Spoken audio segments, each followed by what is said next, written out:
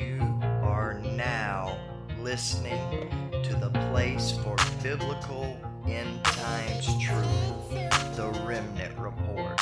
I am your host, the Remnant Warrior. Here, we are dedicated to equipping the remnant for the tribulation that must shortly come to pass, as well as reaching the lost at any cost. The time is near for us to not love our lives even unto death. We serve a risen, living Savior, so death is not the end, and we know that we will overcome the dragon by the blood of the Lamb and the word of our testimony, because we love not our lives unto death. And now, let's get this program started.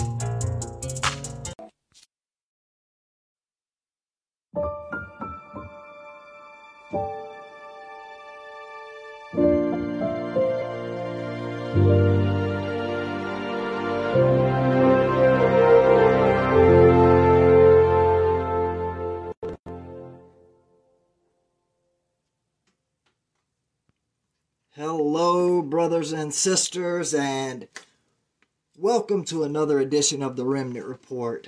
I am your host, the Remnant Warrior, and I guess it's tonight. I almost said today, but I'm running just a little late, so it's actually 6:25 p.m. here on the East Coast, and tonight we are going to be talking about a subject that many in the prophetic movement, all of the prophecy pundits, many have tried to identify the two witnesses of Revelation chapter 11. Guys, let me know if you can hear me okay. I haven't really seen any comments, so I don't know if you can hear me or not.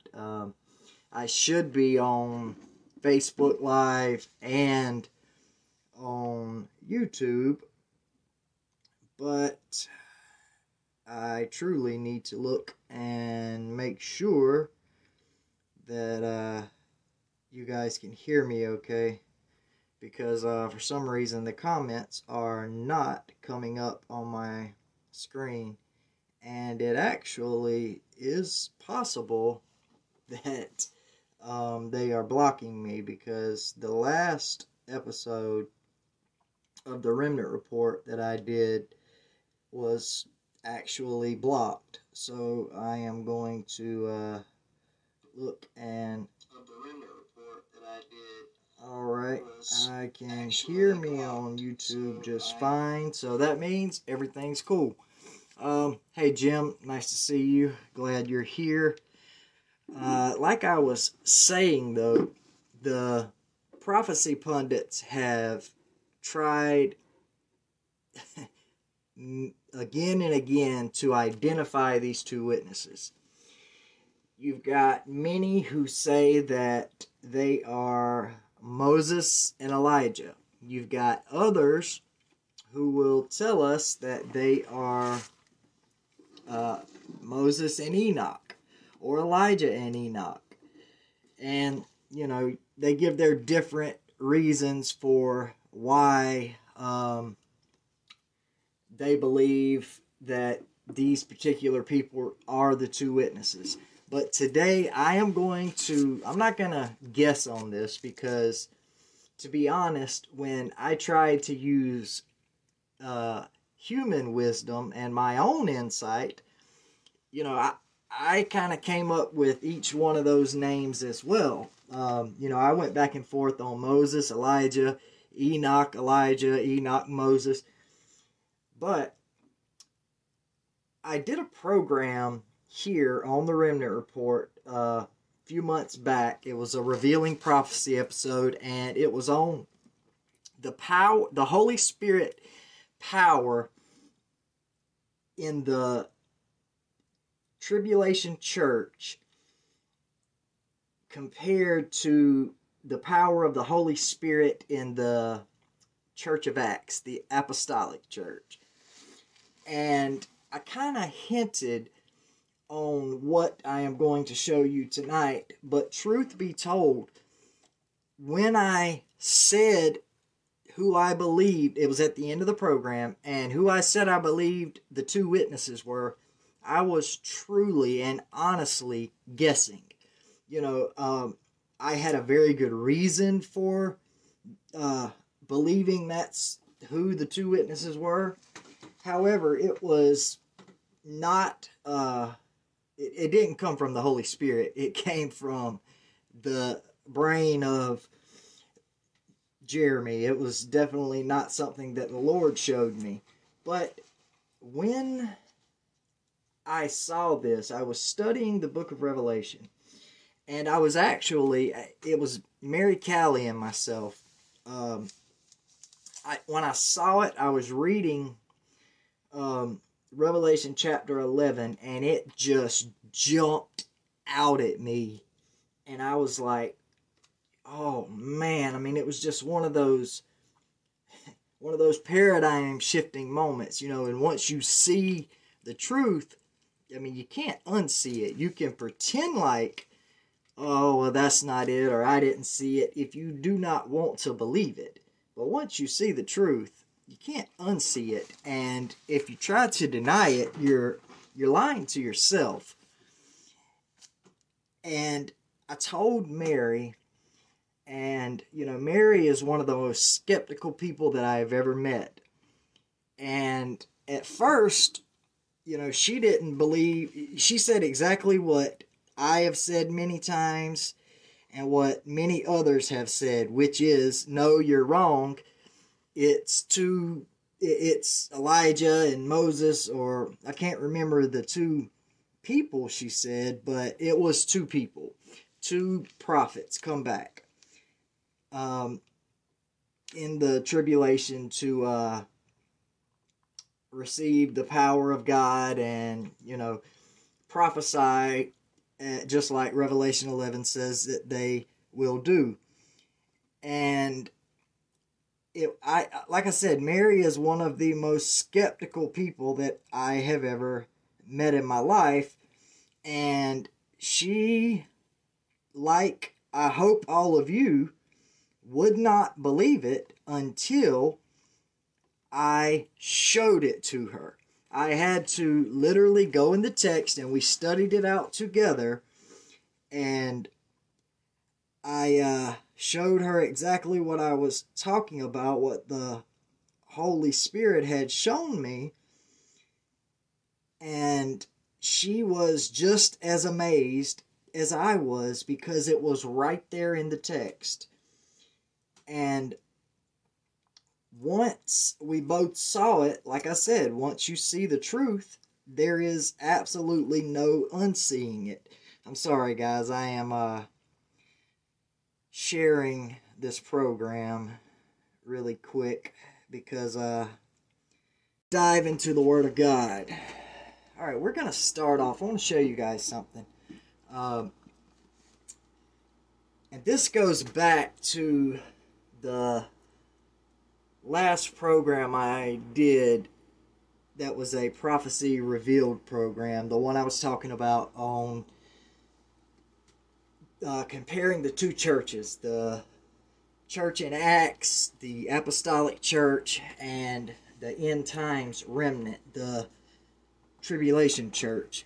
And starting in Revelation, let's see, Revelation chapter 1. We're going to go to Revelation chapter 1, and we're going to look at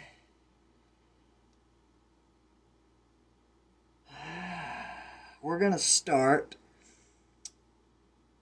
with verse 9. Revelation chapter 1, starting in verse 9, and it says, I, John, who also am your brother and companion in tribulation, and in the kingdom and patience of Jesus Christ, was in the isle that is called Patmos, for the word of God and for the testimony of Jesus Christ. I was in the Spirit on the Lord's day, and heard behind me a great voice as of a trumpet, saying, I am Alpha and Omega, the first and the last. And what thou seest, write in a book, and send it unto the 7 churches which are in Asia, unto Ephesus, and unto Smyrna, unto Pergamos, and unto Thyatira, and unto Sardis, and unto Philadelphia, and unto Laodicea.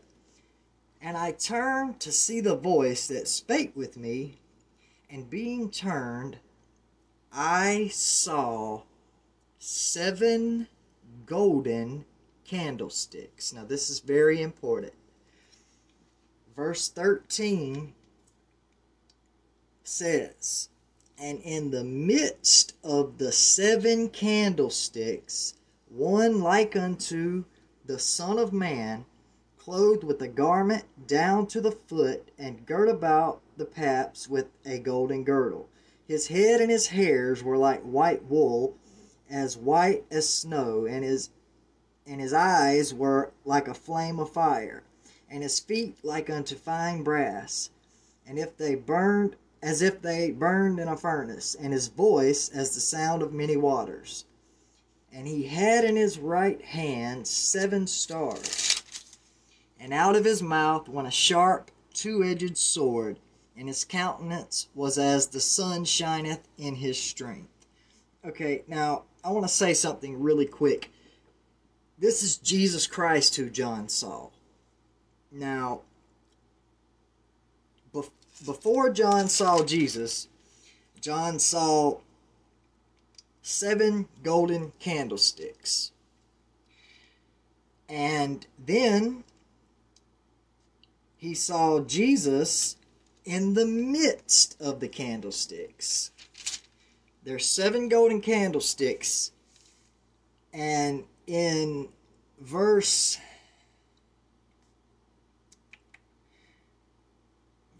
number 19, it says, and this is chapter 1 still, it says, write the things which thou hast seen, and the things which are, and the things which shall be hereafter. The mystery of the 7 stars which thou sawest in my right hand, and the 7 golden candlesticks. Listen. The 7 stars are the angels of the 7 churches. And the 7 candlesticks which thou sawest are the 7 churches. So we see in the very beginning of Revelation, Jesus tells John that the churches are represented by the candlesticks. The 7 candlesticks that he saw were the 7 churches. How many churches were there in Revelation? 7. Now, these were actual churches. Dispensational theology and eschatology would have us believe that these churches are representative of different church ages. And I guess, to a degree, they are right in the fact that each one of these churches, each one of the 7 churches, can be found all throughout history. Not in a specific church age. In each of the so-called church ages, you can find churches that fit the description of each one of these 7. However, we are going to look at the actual 7 churches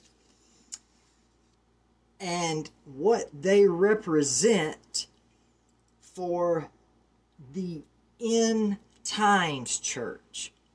Because like I said, each one of these individual bodies of believers can be found in each part of history, including this part of history, the very end of history. Now, unto the church of Ephesus, Jesus tells him to write, "These things saith he that holdeth the 7 stars in his right hand, who walketh in the midst of the 7 golden candlesticks. I know thy works and thy labor and thy patience, and how thou cannot bear them which are evil, and thou hast tried them which say they are apostles, and are not, and hast found them liars, and hast borne and hast patience, and for my name's sake has labored, and hast not fainted. Nevertheless, I have somewhat against thee, because thou hast left thy first love. Remember therefore from whence thou art fallen, and repent, and do the first works, or else I will come unto thee quickly, and will remove thy candlestick out of its place, except thou repent." Now this should be a wake-up call to each of the groups of believers who have fallen for the eternal security, once saved, always saved lie. Because if you could not lose your salvation, if there was no way to lose your place, your name in the book of life, then Jesus would not have told 5 of these 7 churches that he was going to do just that. Take away their salvation. Remove their candlestick. Guess what? If your candlestick gets removed, you are no longer a church.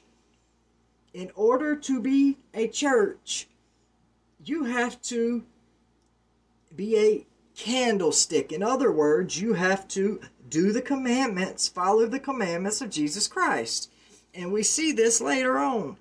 For time's sake, I want each one of you to turn in your Bibles to Revelation chapter 2, and you'll see, if you read chapter 2 and chapter 3, you will see for yourself that out of these 7 churches, these 7 candlesticks, Jesus tells 5 of them to repent or else. And not just or else he will remove their name from the book of life, or else he will remove their candlestick. So say what you want, believe what you want. If you want to follow the traditions of men rather than the word of God, do it at your own peril. Because Jesus Christ said, "Repent, lest I remove your candlestick and your name from the book of life." We see, I want to look now at, because I told you there are 5 churches that Jesus tells to repent. That means there are 2 churches that he doesn't have anything bad to say about. Now, I'm gonna tell you something when we get to the church of Philadelphia, but we're gonna start with the church of Smyrna. And the church of Smyrna is in chapter 2. It starts in verse 8, and it says, "And unto the angel of the church in Smyrna write, These things saith the first and the last, which was dead and is alive. I know thy works and tribulation and poverty, but thou art rich, and I know the blasphemy of them which say they are Jews, and are not, but are of the synagogue of Satan." And I don't think I have to tell you guys who the synagogue of Satan is. I'm pretty sure that if you are watching the Remnant Report, you know exactly who the synagogue of Satan is. But for those of you who just happen to turn this video on and have never watched me before, then allow me to give you a hint. Which religion has or worships in synagogues. There's only one. There is only one religion, one group of people, and when I say one group of people, I mean one group of religious people, worshipers, those who are worshiping a deity who do it in a synagogue. So, do with that what you will. But Jesus goes on and he says, fear none of those things which thou shalt suffer. Now, he tells them they are going to suffer. Now remember, I told you this is an actual church. But not only is it an actual church, but prophetically speaking, it represents a specific church that is going to be here during the tribulation. You can say, because this is the truth, that not the actual people who were going to these actual churches or who were a part of these church bodies, but the churches themselves, because each one of these churches are a type and a shadow. One thing you have to understand with prophecy is in all of Bible prophecy, both Old Testament and New Testament, you always have a type and a shadow. And one perfect example of this is, I think it's very easy for us to look at all of these 7 churches and realize that although these are actual bodies of believers with real people that attend the churches, they also represent actual bodies of believers and churches all over the world today. There are many, many churches who have left their first love, who were at one time on fire for God, and they cannot bear things which are evil, and they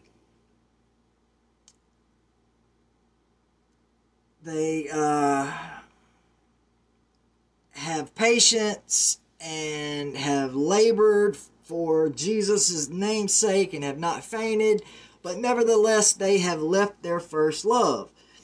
And you also find churches like the church of Thyatira, who Jesus says, I know thy works and charity and service. So they have works, they do good works, they do charity, they do service, and they have faith and patience. And the last, I'm trying to figure out how to say this, it says, and the last to be more than the first. In other words, they have continued doing these things. But also it says, notwithstanding, I have a few things against thee, because thou sufferest that woman Jezebel, which calleth herself a prophetess, to teach and seduce the servants, and commit fornication, and to eat things sacrificed unto idols. Now, we know that there are churches like that today. There are actual bodies of believers who allow prophets and prophetesses to give false prophecies. Just think about the 2020 elections and all the prophets who prophesied the victory of he who should not be named. And they were wrong. They were false prophets. There were also women, prophetesses, however you say it. So there are also churches like Thyatira. There are also churches like Sardis. It says that Sardis, they have a name that they are alive and are not dead. And Jesus tells them to be watchful and strengthen the things which remain that are ready to die, for I have not found thy works perfect before God. So he's telling them that they're not doing everything they're supposed to do. It says, remember therefore how that thou hast received and heard, and hold fast and repent. If therefore thou shalt not watch, I will come on thee as a thief, and thou shalt not know what hour I will come upon thee. That goes right back to when Jesus talks about coming like a thief in the night, and later on in Revelation when it talks about him coming like a thief in the night. Well, it's when he says he's coming like a thief in the night, it's not talking about the rapture, and it's not talking about the church.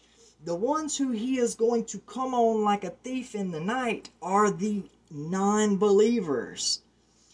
It's the non-believers who he's talking about when he gives the parable and says, if the master of the house knew what hour the thief was going to come, then he would have been ready for him. Well, he didn't know, because he represents a non-believer, and the thief came on him in the night. Now, the church of Smyrna, the one we read about just a minute ago that Jesus had nothing bad to say about,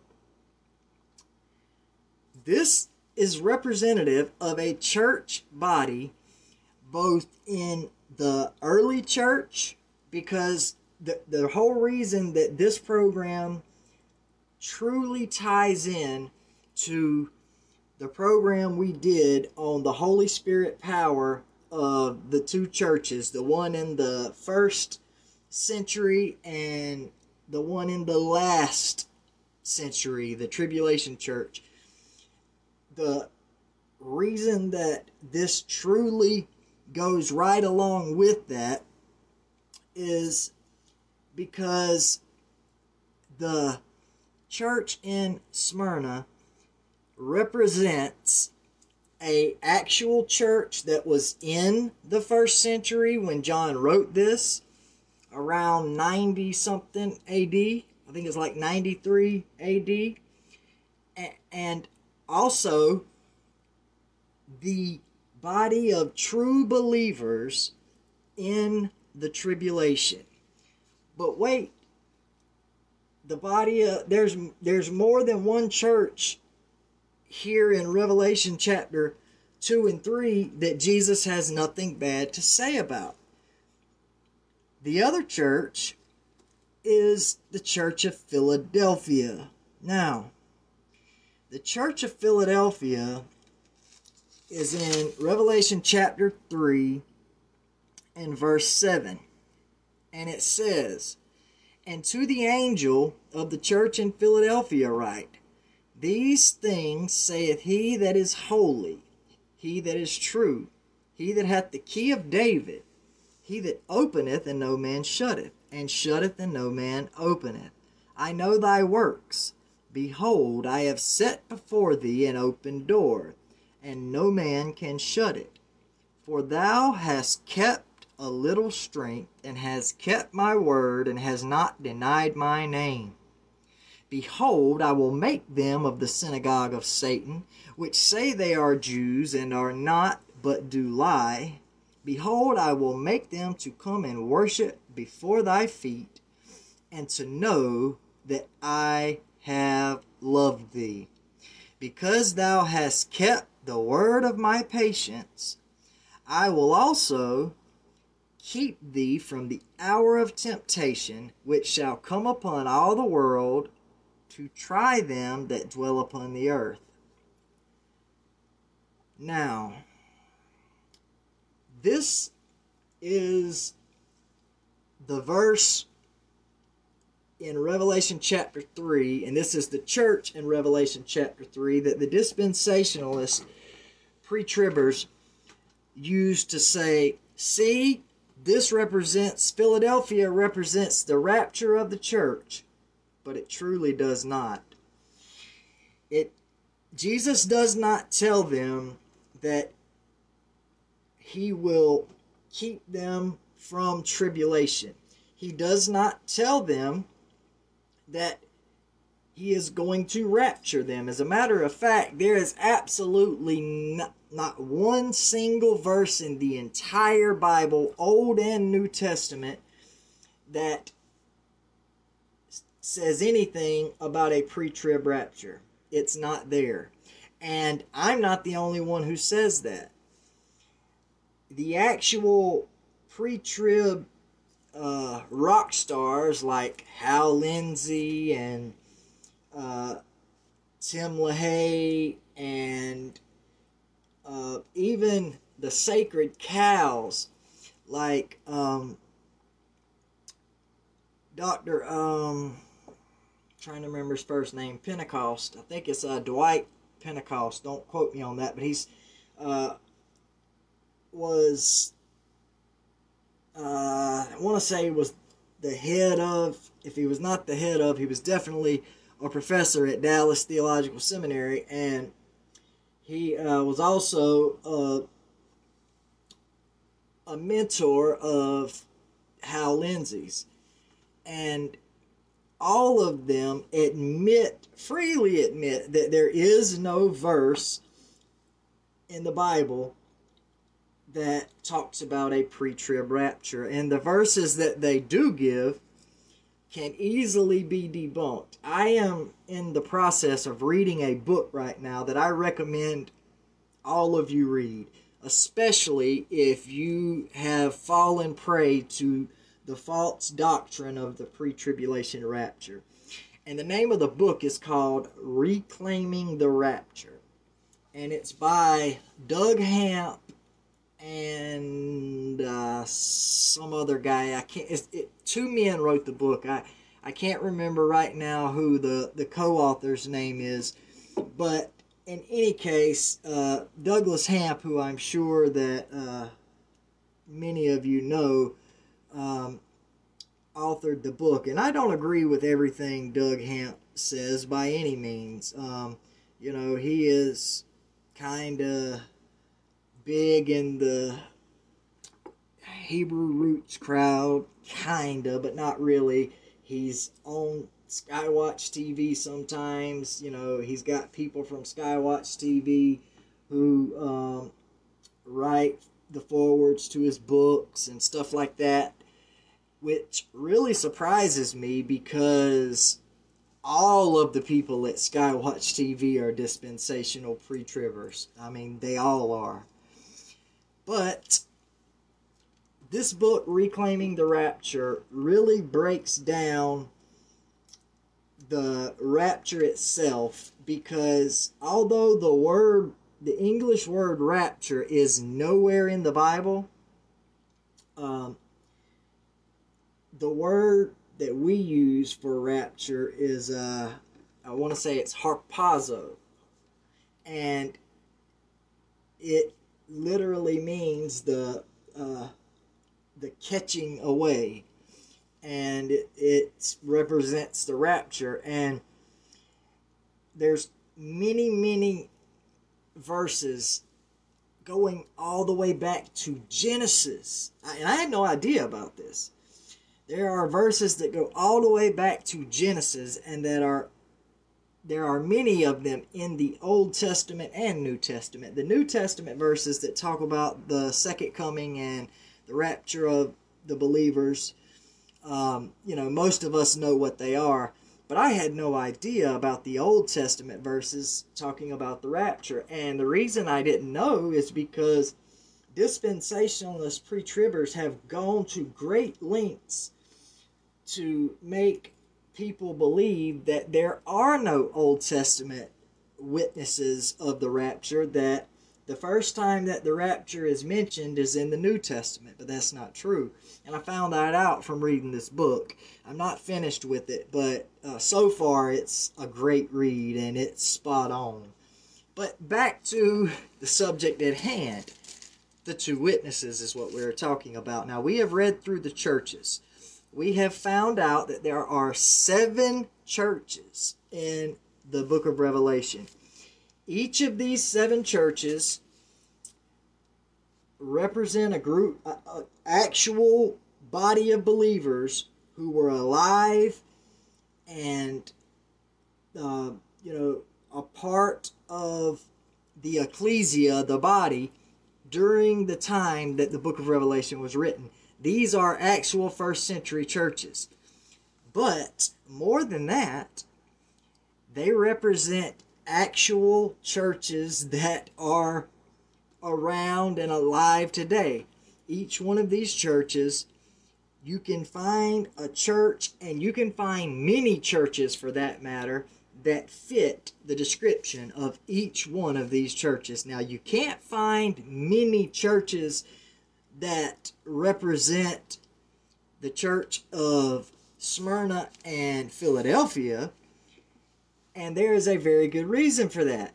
The church of Smyrna and the church of Philadelphia, 2 of them, 2 candlesticks. Remember, the churches are the candlesticks. Jesus walks among the candlesticks. Okay? These 2 candlesticks, one of them, the first one, the church of Smyrna, Jesus tells flat out that they are going to have to go through tribulation. He tells them that,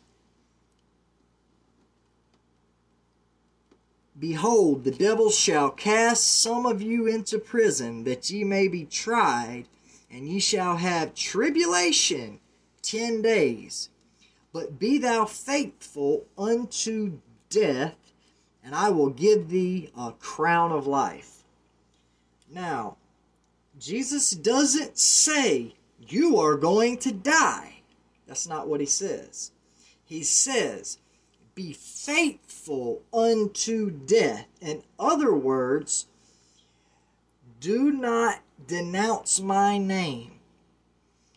Do not, keep the faith, follow the commandments, be faithful to me, to the church, all the way unto death. If you have to lose your life, lose it. And if you are faithful,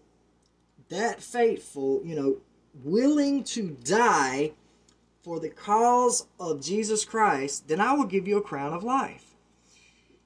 He tells the church in Philadelphia that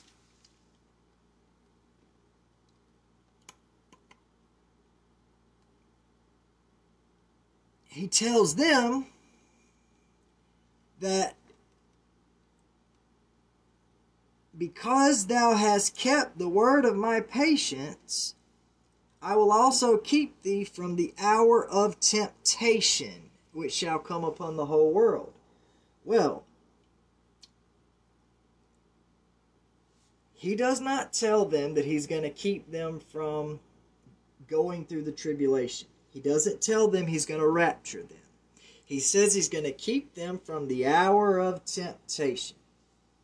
Now, both during the first century, because during the first century church, really the first and second century church, the church was going through tribulation like has never been seen before or since, up until the tribulation. When the great tribulation comes, it's not like dispensationalists teach.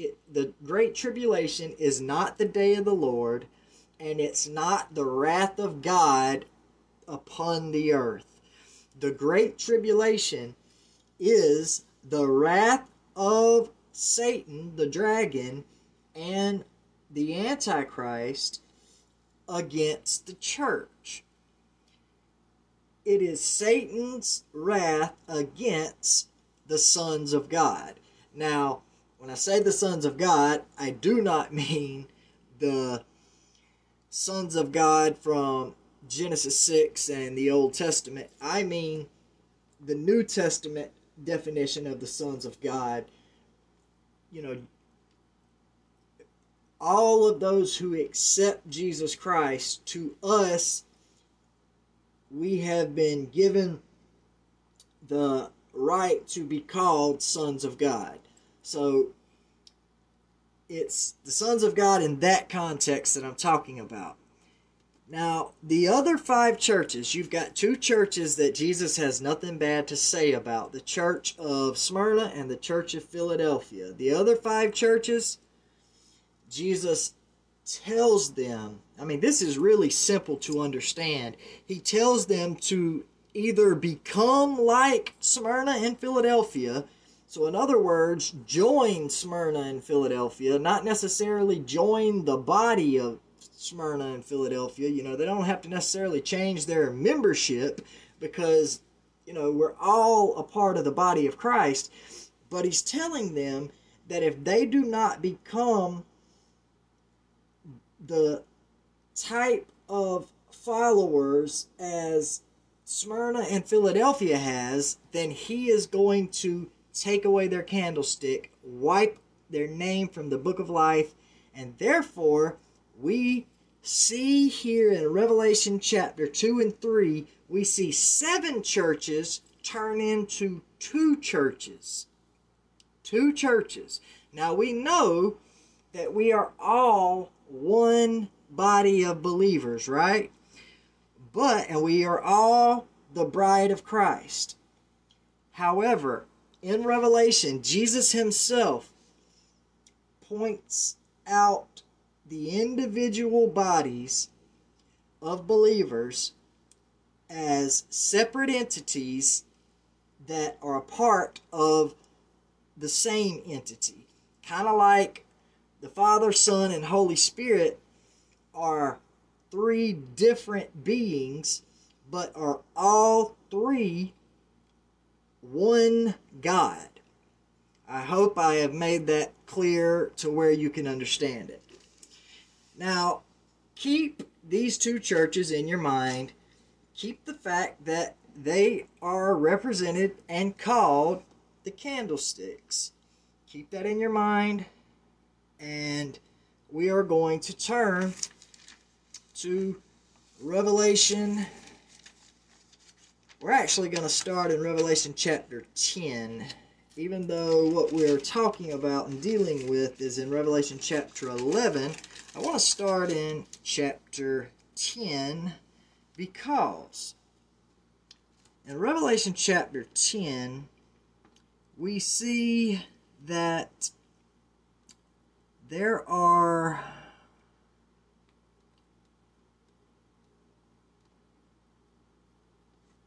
these starting in, it actually starts in let's see what chapter it starts with.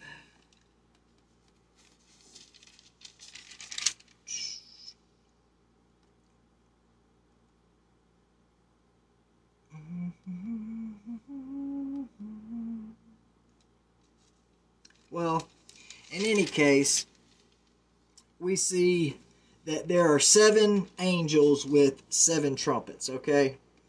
And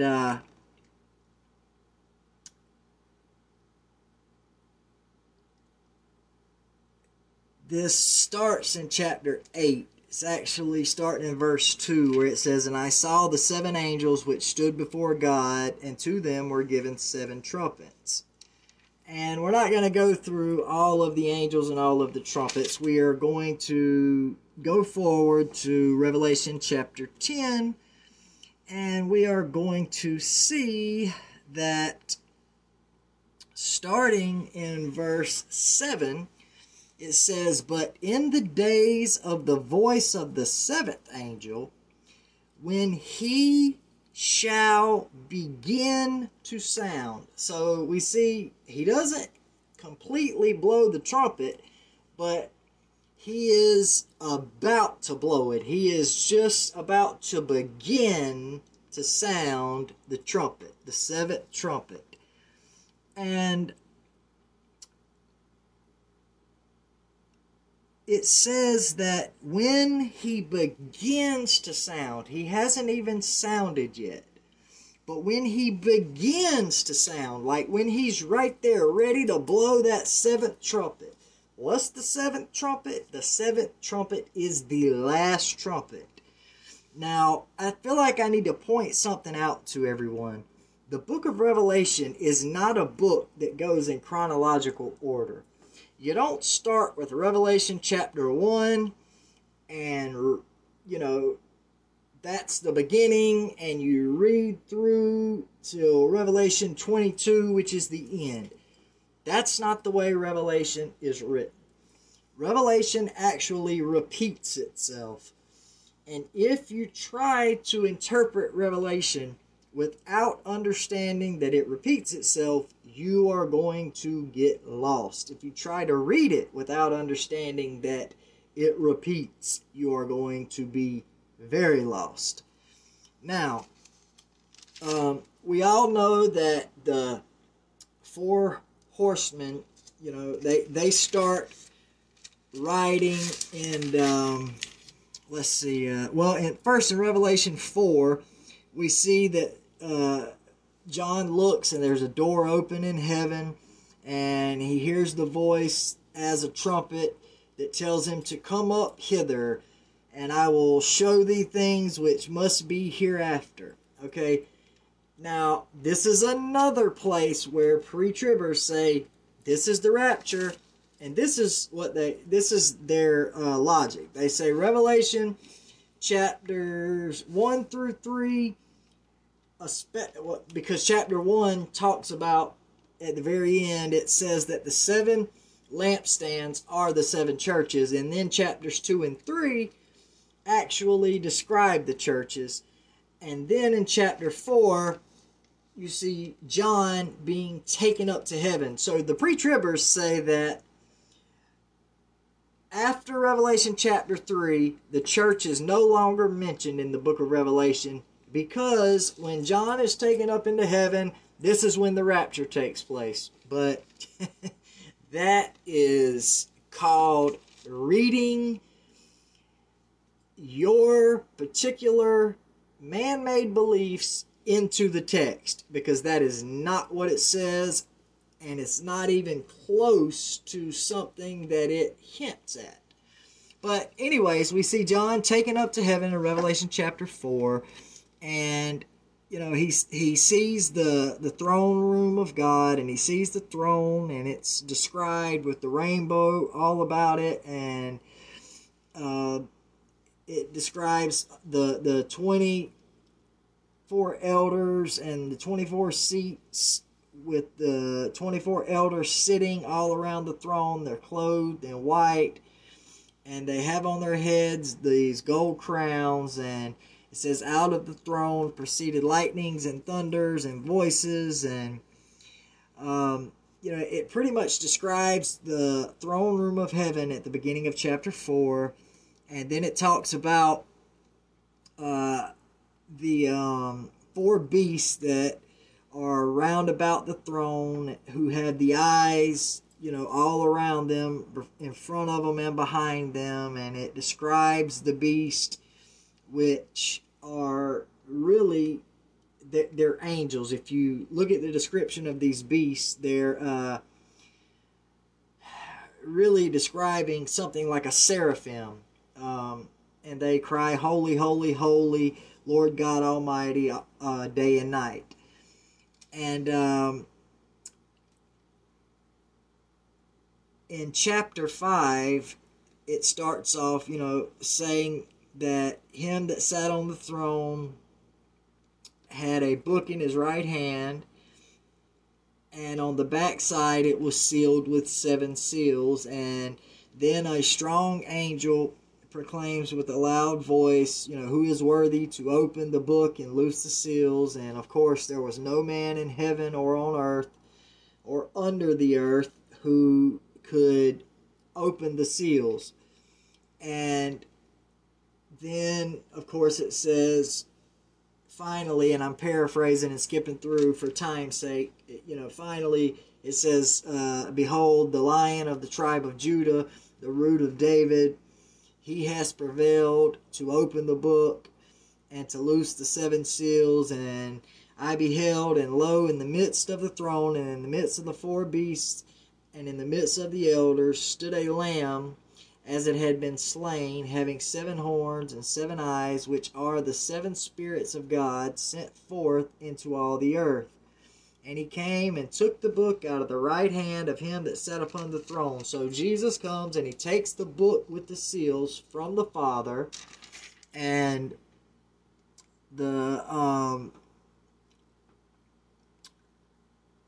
4 beasts and the 24 elders, they fall down before the Lamb. They fall down before Jesus Christ, and they all have harps and vials full of the prayers of the saints, and they sang a new song, saying, Thou art worthy to take the book and open the seals thereof, for thou wast slain and has redeemed us to God by thy blood.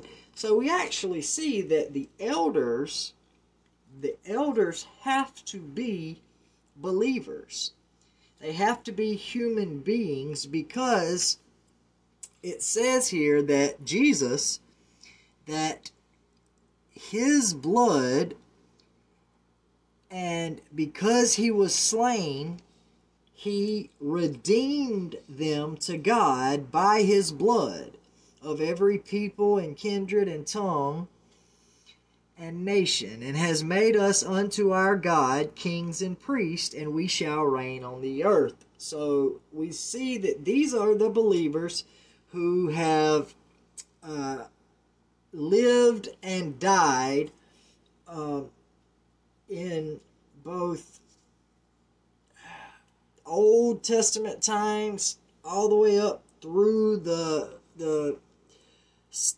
church age, the saints that were alive during the first century.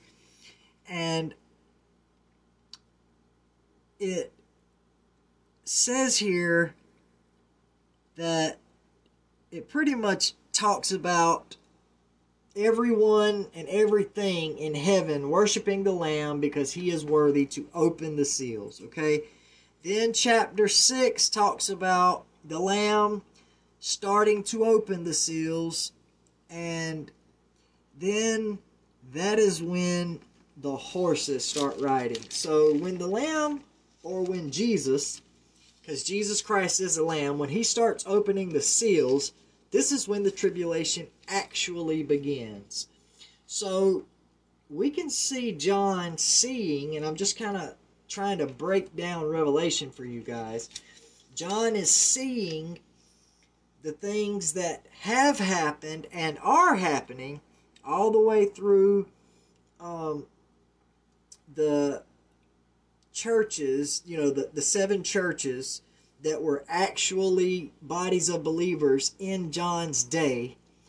And then he is taken up to heaven, and he is shown the things that are going to happen, the things which must shortly come to pass. And of course we know, even though it's been 2,000 years, a day to us is 1,000 years to the Father. So to them it had not been long, it was shortly come to pass. So we see John in heaven, seeing the ages and all throughout history, the church history, from the time he was writing Revelation all the way through to the time when the tribulation begins. The tribulation begins when, right here in Revelation chapter 6, when Jesus starts opening the scrolls.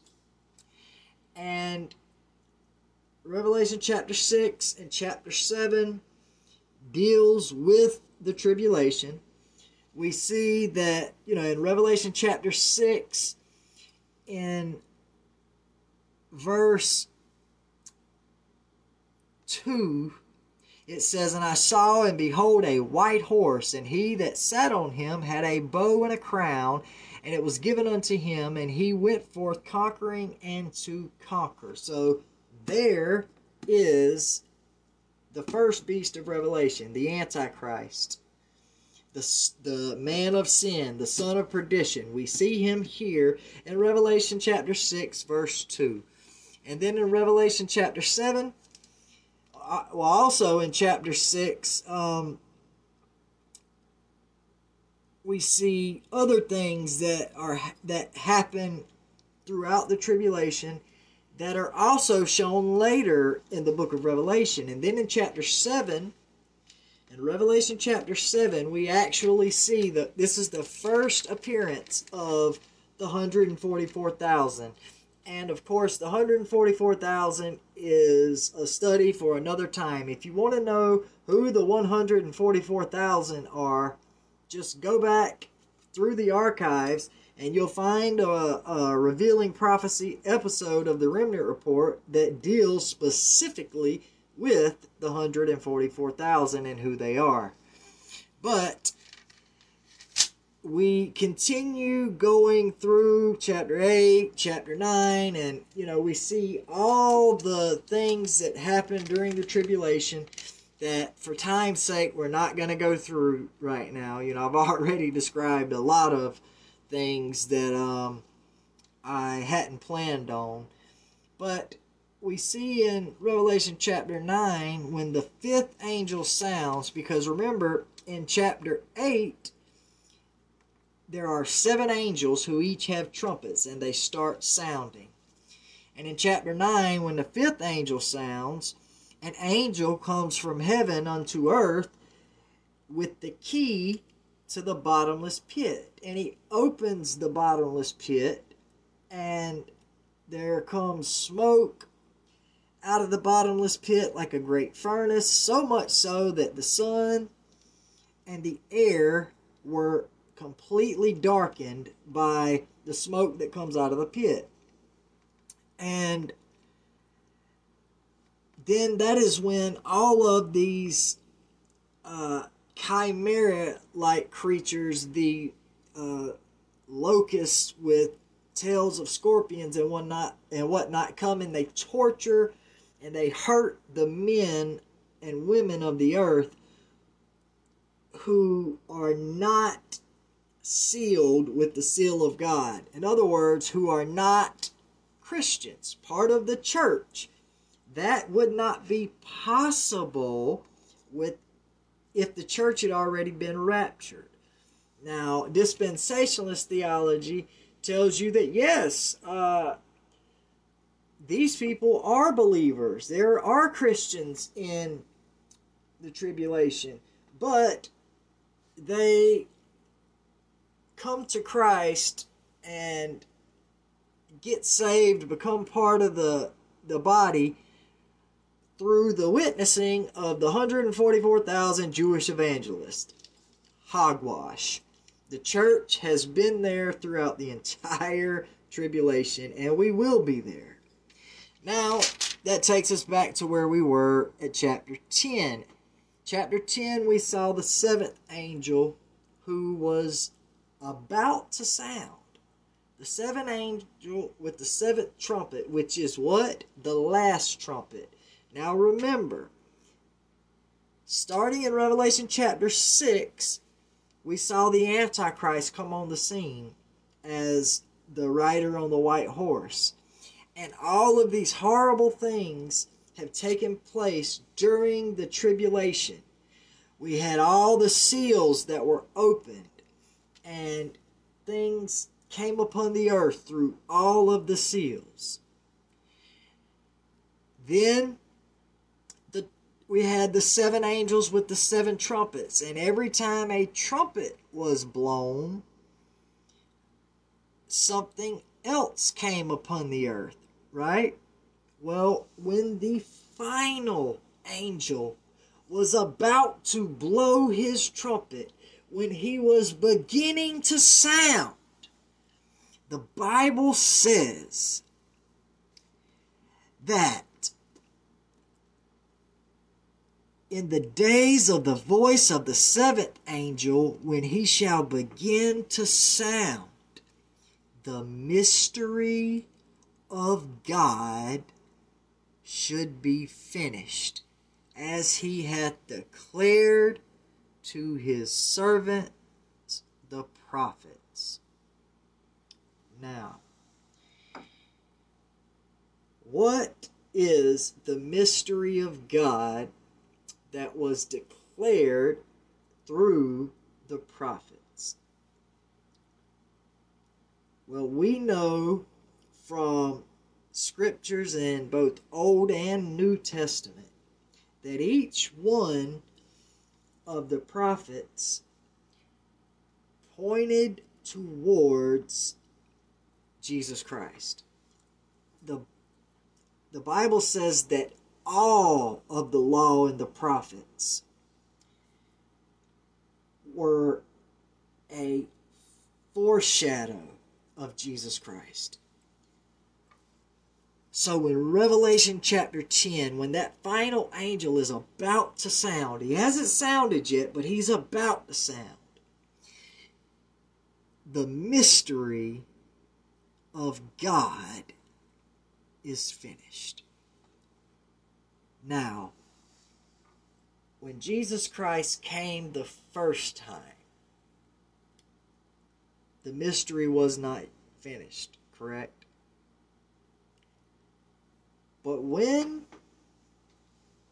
he comes back as the conquering king, the mystery as declared by the prophets, pointing to the Messiah coming.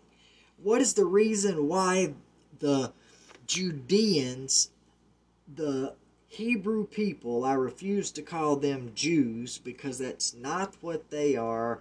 I know that's what the scripture says here, but it's a mistranslation. They were the Judeans. They were of the tribe of Judah. And the the southern kingdom of Judah, which was made up of the tribe of Judah and Benjamin, with, of course, some Levites, because the Levites were scattered amongst all the tribes, or both kingdoms. However, they were all looking for this leader to come and be their king. They were all looking for a military leader that would liberate them from the Romans.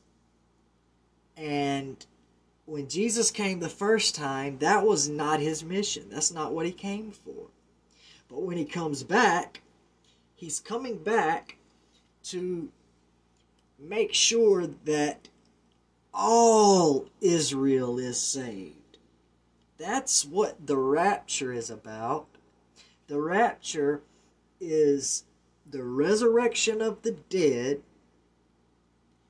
and the changing of both the dead and the living, the changing of our bodies from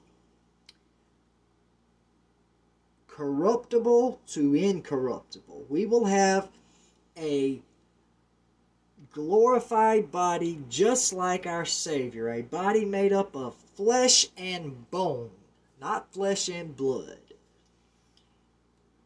However, when the angel starts to sound, when he's about to sound, that hasn't happened yet. So we're going to go a little farther to chapter 11. In chapter 11, now remember, when this was written, there were no chapter breaks. So chapter 10 just went right on into chapter 11. And it says, "And there was given me a reed like unto a rod, and the angel stood, saying, Rise and measure the temple of God, and the altar, and them that worship therein. But the court which is without the temple leave out, and measure it not, for it is given unto the Gentiles. And the holy city they shall tread under foot 42 months. 42 months. Now, verse 3, I know that it has taken me a while to get here, but trust me, I had to set everything up to be able to reveal the identity of the two witnesses. Now, verse 3 says, "And I will give power unto my two witnesses, and they shall prophesy 1,260 days, clothed in sackcloth." Verse 4. "These are the two olive trees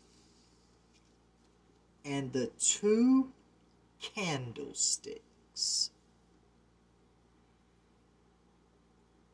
which the two candlesticks standing before the God of the earth.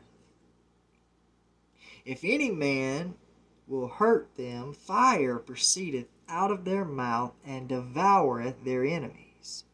And if any man will hurt them, he must be killed in this manner.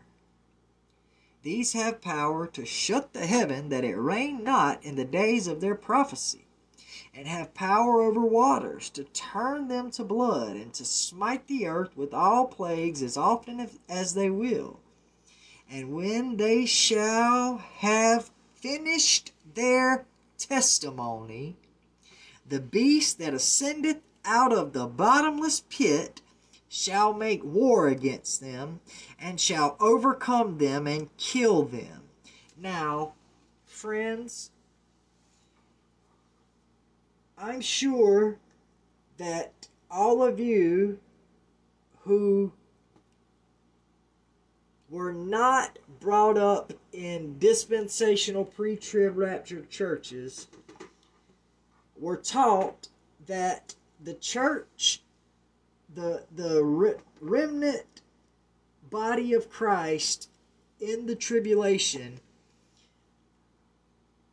will be persecuted and even killed by the beast. That the beast is going to make war with the saints. He is going to make war against the church. Now, if we go back to Revelation chapter 2 and 3, in chapters 2 and 3, we see, and it tells us right off the bat at the end of chapter 1, that the 7 candlesticks are what? The 7 churches. So what does a candlestick represent? Does the candlestick represent a reincarnated prophet, or a prophet who did not die in the Old Testament being sent back to earth during the during the tribulation?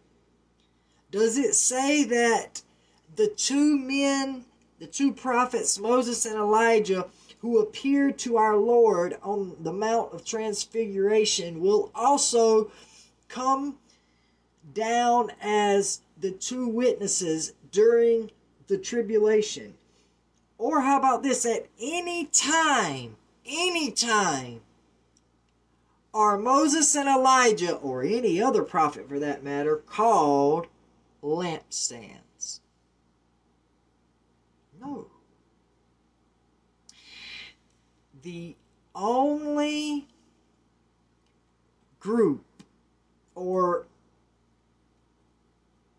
people, period, that the book of Revelation and Jesus Christ himself calls the lampstands are the churches.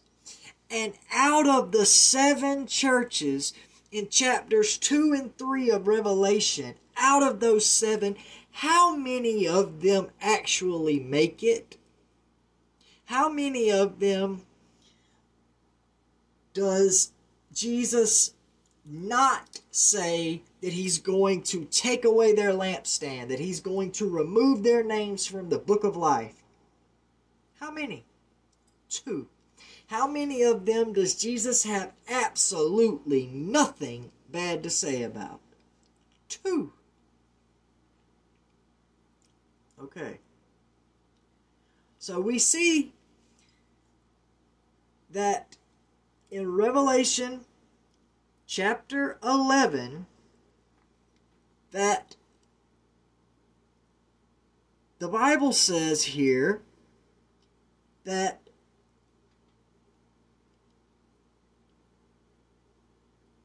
God is going to give Holy Spirit power, the same power that the prophets had. I'll give you that. The same power that both the Old and New Testament prophets had. But see, the New Testament prophets were the leaders of the church. Now, I'm not finished proving who the 2 witnesses are. I'm going to give you further proof, but those of you with eyes to see and ears to hear should have already figured out that the 2 witnesses in Revelation chapter 11 are the 2 churches from Revelation 2 and 3. It is a representation. The book of Revelation is a book filled with symbolism. There are things that are inanimate objects and things like lampstands and trees and mountains and stars that represent things other than lampstands, trees, mountains, and stars. So, the lampstands themselves, who are also called olive trees. We know that we are all adopted into the Israel of God that is called what? The cultivated olive tree. Now, these 2 churches, Philadelphia and Smyrna, both, even though they're separate, they represent one body. These 2 witnesses, even though they're separate, they represent one body, the believers.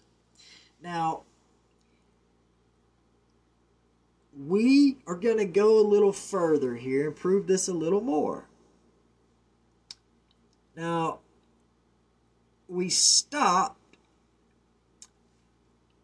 at verse number 7, and it says, "And when they shall have finished their testimony," now we know that the Bible says that all Israel is going to be saved. And we see the 144,000 who are witnessing and testifying all throughout the book of Revelation. And the book of Revelation starts over, and I'm going to show you this in just a minute. But we see that the 144,000 are first mentioned in verse 7. We know that dispensationalism say that they are the ones who win everyone to Christ. That they are the one who have the testimony of Jesus Christ. And I don't disagree with this at all. I believe that just like we are sealed with the Holy Spirit, we see each one of these tribes, and I'm not going to get into the 144,000 much tonight, other than to say this.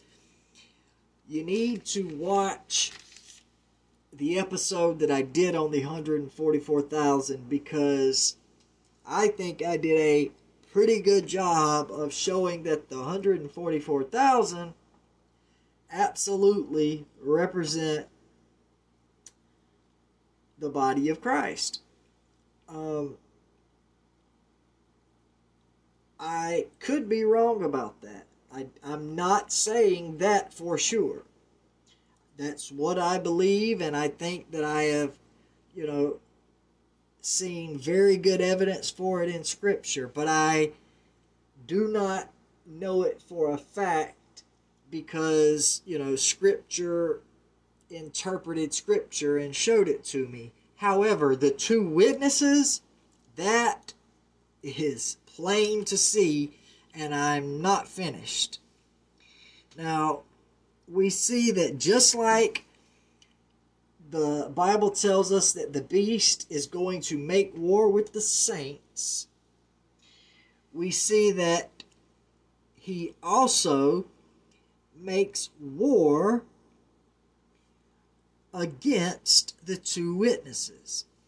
And it says he shall overcome and kill them. And verse 8 says, and their dead bodies shall lie in the street of the great city, which spiritually is called Sodom and Egypt, where also our Lord was crucified. So it shows that they're going to lay in the streets of Jerusalem. And they of the people and kindreds and tongues and nations shall see their dead bodies for 3 days and a half, and shall not suffer their bodies to be put in graves. It wouldn't matter if they did.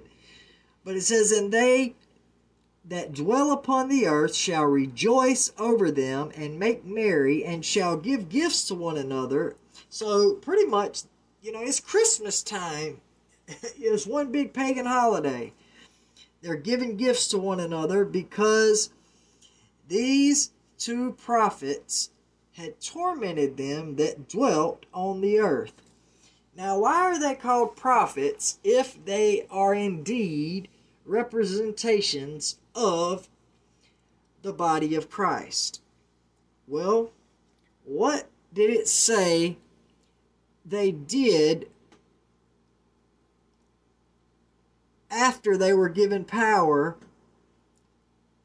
and they did it clothed in sackcloth? It says that they prophesy for 1,260 days. So not only do they prophesy, in verse 5, it says that they kill anyone who tries to hurt them with fire that comes from their mouth. And they also have the power to shut up the heavens and stop the rain during the days of their prophecy. And they can turn the waters to blood and smite the earth with all plagues as often as they will. And they do all this until they are finished with their testimony. Now, these are representations of the church.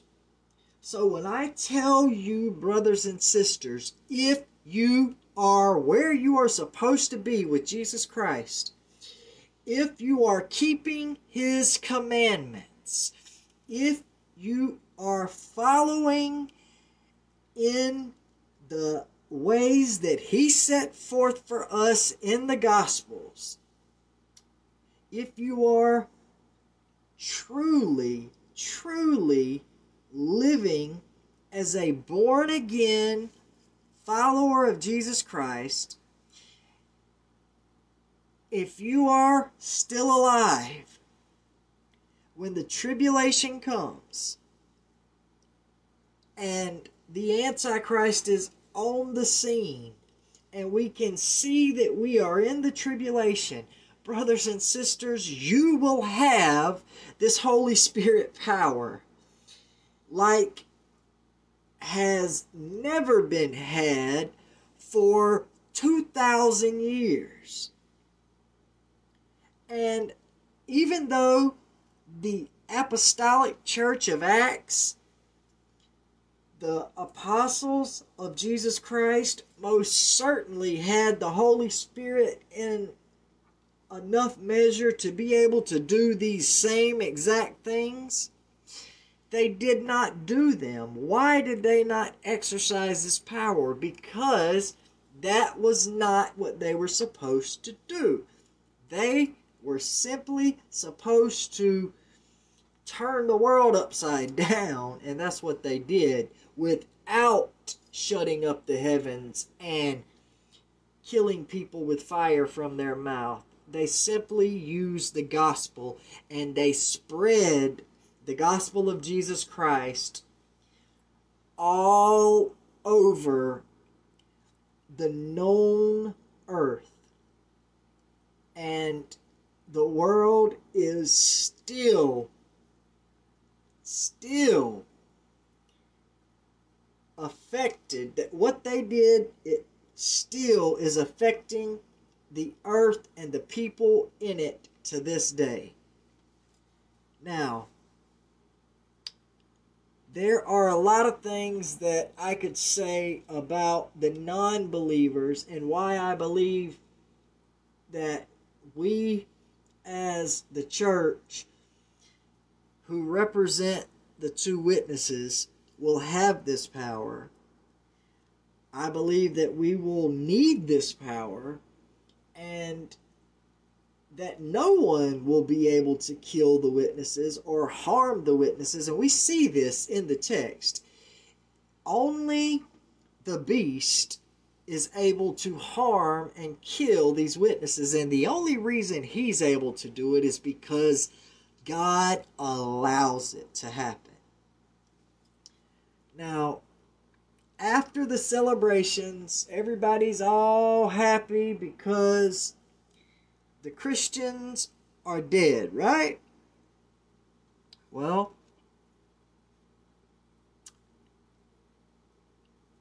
we see that after 3.5 days, how long was Jesus in the grave for? How long was he down in Sheol, in Hades, in his tomb? Oh yeah, that's right. 3 days. You had 3 days and 3 nights. Pretty much 3.5 days. Well, just like our Lord and Savior rose again on the 3rd day, we see the two witnesses. We see after 3.5 days, the Spirit of life from God, the same Father who resurrected Jesus Christ, sent the Spirit of life into them, and they stood upon their feet, and great fear fell upon all which saw them. And they heard a great voice from heaven, saying, "Come up hither." And they ascended up to heaven in a cloud, and their enemies beheld them. Now you want to talk about the rapture, friends? I just showed you the rapture. It's in Revelation chapter 11, verse 12. There is the rapture of the church. Now, I'll prove it to you. Verse 13, it says, "In the same hour, there was a great earthquake, and 1/10 part of the city fell. And in the earthquake were slain men 7,000. And the remnant were afraid, and gave glory to the God of heaven. The second woe is past, and behold, the third woe cometh quickly." What is the third woe?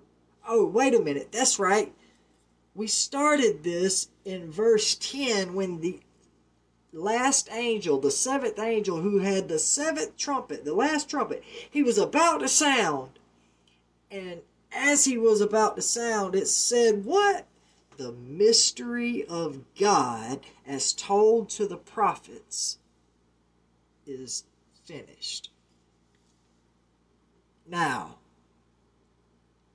verse 15 of chapter 11 says, and the seventh angel, you know, the same seventh angel from chapter 10, says, and the seventh angel sounded. He blew that trumpet. And there were great voices in heaven saying, the kingdoms of this world are become the kingdoms of our Lord and of his Christ, and he shall reign forever and ever.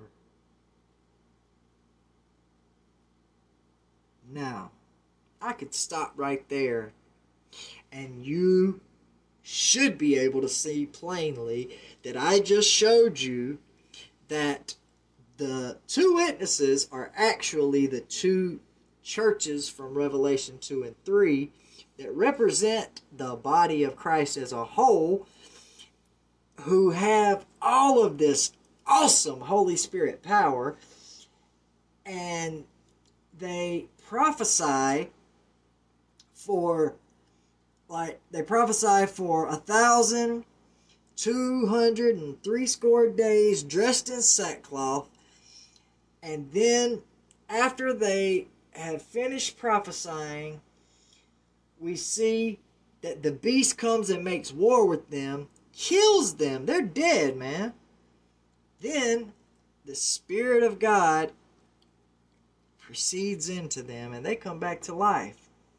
That is a perfect picture of the resurrection. It's also a perfect picture of the rapture, because no time later, the seventh angel sounds the final trumpet and they go up to meet Jesus in the air. How do I know they're going to meet Jesus in the air? It didn't say that. Well, let's look. It says, the kingdoms of our Lord are become the kingdoms of his Christ. Well, when does that happen? The second coming, when Jesus comes back. Now, whether you believe in a literal 1,000-year reign, a millennium that takes place on this earth, or you believe that as soon as Jesus comes back, it's for eternity, you know, the new heaven and new earth, regardless to your views on the millennium, nobody can argue the fact that the mystery of God that is finished when the seventh angel sounds is the kingdoms of this world becoming the kingdoms of God and of his Christ. The return of Jesus Christ is the mystery of God being revealed. That is the rapture, resurrection, and second coming. Now, it says, and the nations... Hold on a second. Let me back up a little bit. Verse 16, and the 24 elders which sat before God on their seats fell upon their faces and worshipped God, saying, we give thee thanks, O Lord God Almighty, which art and wast and art to come, because thou hast taken to thee thy great power and hast reigned. And the nations were angry, and thy wrath is come, and the time of the dead that they should be judged, and that thou should givest reward unto thy servants the prophets, and to the saints, and them that fear thy name, small and great, and shouldest destroy them which destroy the earth. Can it get any more clear than that? And the temple of God was opened in heaven, and there was seen in his temple the ark, turn my page, of his testament. And there were lightnings and voices and thunderings and an earthquake and great hail. Now remember, I told you that the book of Revelation repeats, right? Okay, well, from chapter 4 to chapter 11, is the Great Tribulation from start to finish. Then, actually, you might as well say chapter 1 to chapter 11 is the time of Jesus Christ and the first century church. You know, it starts off in the first century and goes all the way to chapter 11 with the end of the world and the return of Christ. Then, in Revelation chapter 12, it starts over completely. The book of Revelation starts over from the beginning at the first century again. And it says, and there appeared a great wonder in heaven. This is chapter 12. And a woman clothed with the sun, and the moon under her feet, and upon her head a crown of 12 stars. And she, being with child, cried, travailing in birth and pain to be delivered. And there appeared another wonder in heaven, and behold, a great red dragon, having 7 heads and 10 horns, and 7 crowns upon his heads. And his tail drew the third part of the stars of heaven, and did cast them to the earth. And the dragon stood before the woman, which was ready to be delivered, for to devour her child as soon as it was born. And she brought forth a man-child, who was to rule all nations with a rod of iron. And her child was caught up unto God and to his throne.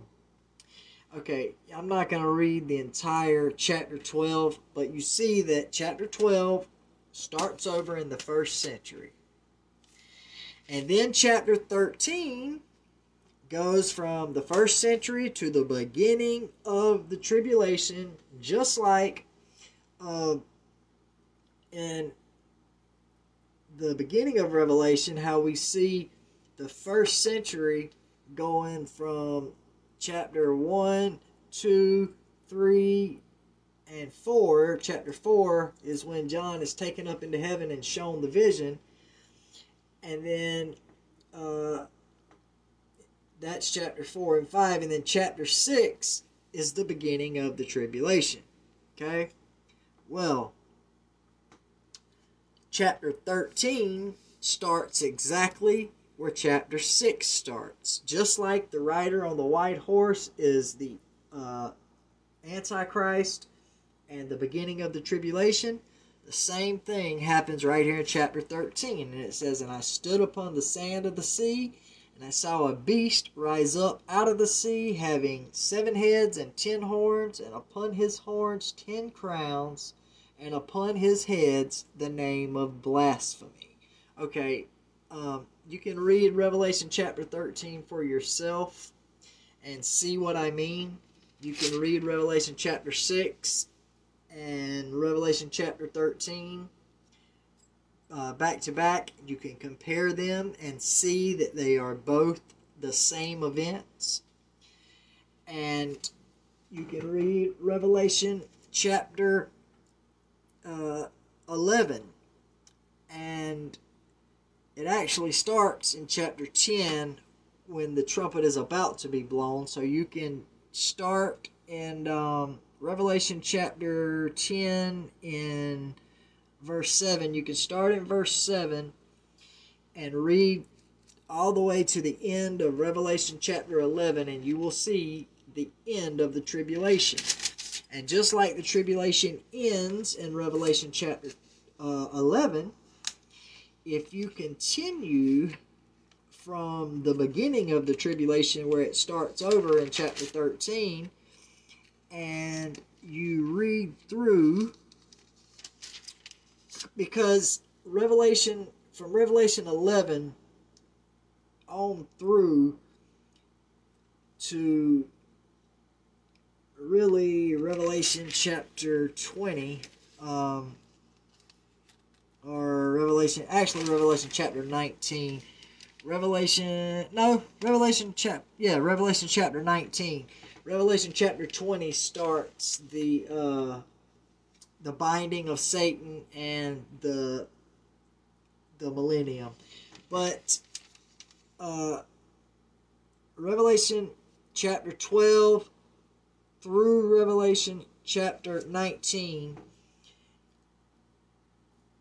is the same events, only with more detail and a little different symbolism. It's the same events as Revelation chapter 6 through Revelation chapter 11. So I would suggest that instead of taking my word for it, although I think I haven't made anything. All I have done is shown you what the Word of God says. I think that the Holy Spirit and the Bible has made a very clear, easy to understand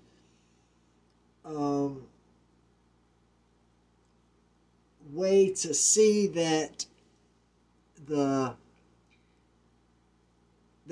two witnesses in Revelation chapter 11 are the two churches. There is no other way to see it. The only people who are called the lampstands, the only people that the lampstands symbolize, is the church. Each church has a lampstand. Each body has a lampstand. And those who are not faithful, those who are not actually following Christ and keeping His commandments, they lose their lampstand and have their names removed from the book of life. We see these two witnesses are called lampstands, the exact same thing that the churches are called.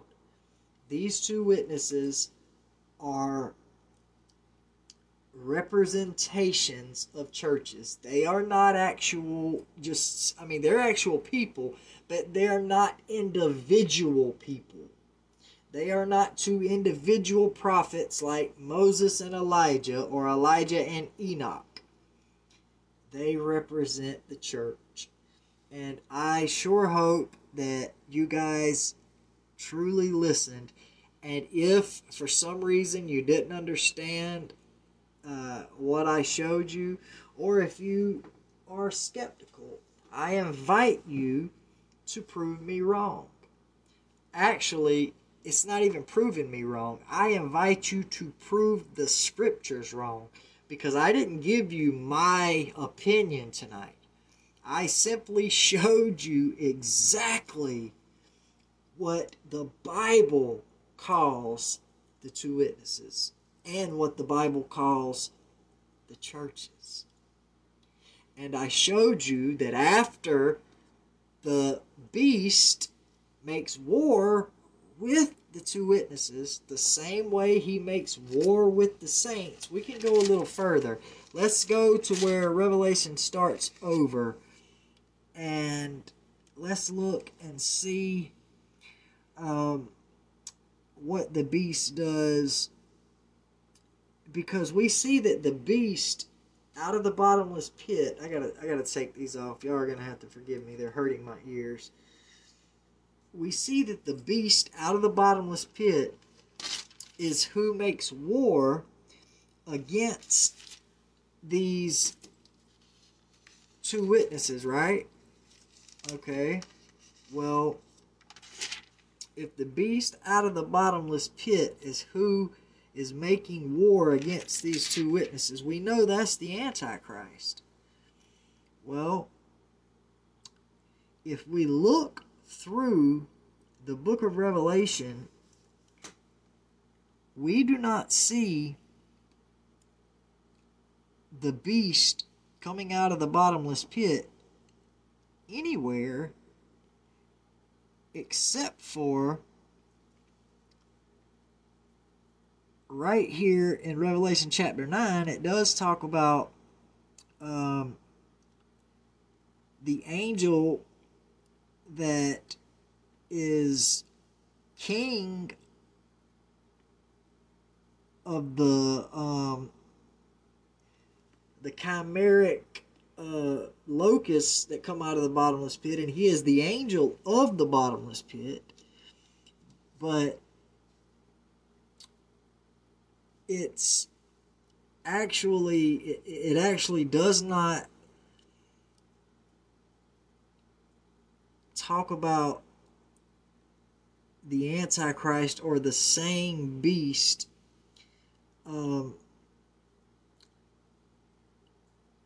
that we see in Revelation 13. Now, we do see in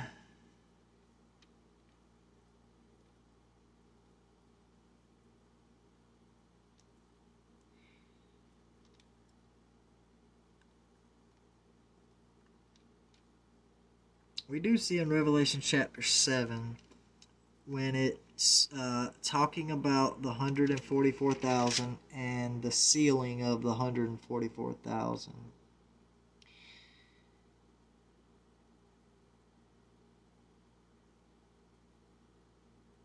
It does talk about the elders, one of the elders coming up to John and said unto him, What are these which are arrayed in white robes, and whence came they? And I said unto him, Sir, thou knowest. And he said to me, These are they which came out of great tribulation, and have washed their robes, and made them white in the blood of the Lamb. Therefore are they before the throne of God, and serve him day and night in his temple, and he that sitteth on the throne shall dwell among them. They shall hunger no more, neither thirst any more, neither shall the sun light on them, nor any heat. For the Lamb which is in the midst of the throne shall feed them, and shall lead them unto fountains of living waters. And God shall wipe away all tears from their eyes. Now, I have heard it said before that Revelation chapter 6, actually the entire chapter tells the whole story of the Great Tribulation. And I truly, I have no problem with that, because if you read Revelation chapter 6, you can actually, in chapter 6 and chapter 7, you can see a very condensed telling of the events of the tribulation. And when it gets to, and the reason I say this, and I've said this before, Revelation repeats itself. Well, you've got the seals, the trumpets, and the bowls. Well, I truly believe that they, and I've said this many times, and I have studied eschatology from every point of view that man has, and they all come up lacking. Every single one of them is lacking. But when I take and just read the scripture and actually let the Bible interpret the Bible, I see things that I have never seen before, and the scriptures come alive to me in ways that they never have. So I can see Revelation chapter 6 and 7 showing the entire tribulation, especially 6, when the I'm trying to see where the last seal is.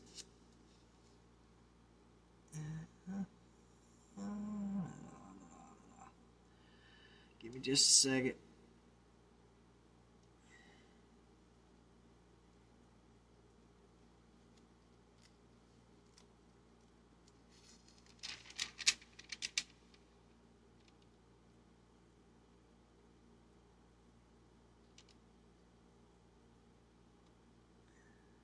remember that pretty much everything in the book of Revelation, just like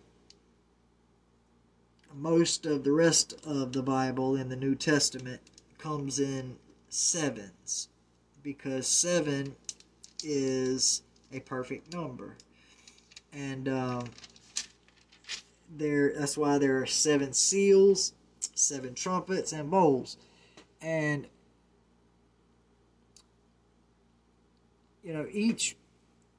after each one of these seals are opened in chapter 6, it's actually Jesus that's opening the seals. And when the first seal is opened, that's when we see the Antichrist coming, on the white horse. And each seal that's opened, from 1 all the way through 4, that's when each of the so-called 4 horsemen are unleashed. And the 5th seal, the 5th seal pretty much just talks about all of the saints and those who are under the altar, the souls of those who were slain for the word. That's actually during the tribulation. So we see these people who have been killed, and it could also be those who have been killed, in the 1st century all the way through history. And we see them crying out, how long, O Lord, does thou not judge and avenge our blood on them that dwell on the earth? And it says that white robes were given unto every one of them, and told that they should rest for a little season. And it says something important. It says that their brethren should be killed just as they were. And then it says, and I beheld when he opened the 6th seal, and lo, there was a great earthquake, and the sun became black as sackcloth. Now, there was another great earthquake that we just read about, and that was in Revelation chapter 11.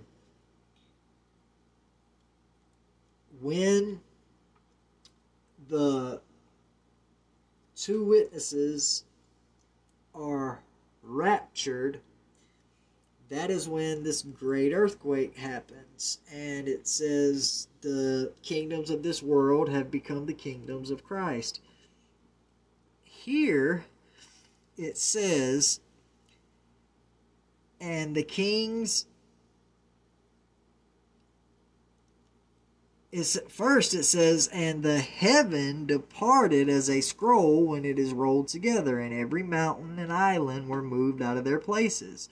And the kings of the earth, and the great men, and the rich men, and the chief captains, and the mighty men, and every free men hid themselves in the dens and in the rocks of the mountains, and said to the mountains and rocks, fall on us and hide us from the face of him that sits on the throne, and from the wrath of the Lamb, for the great day of his wrath has come, and who shall be able to stand?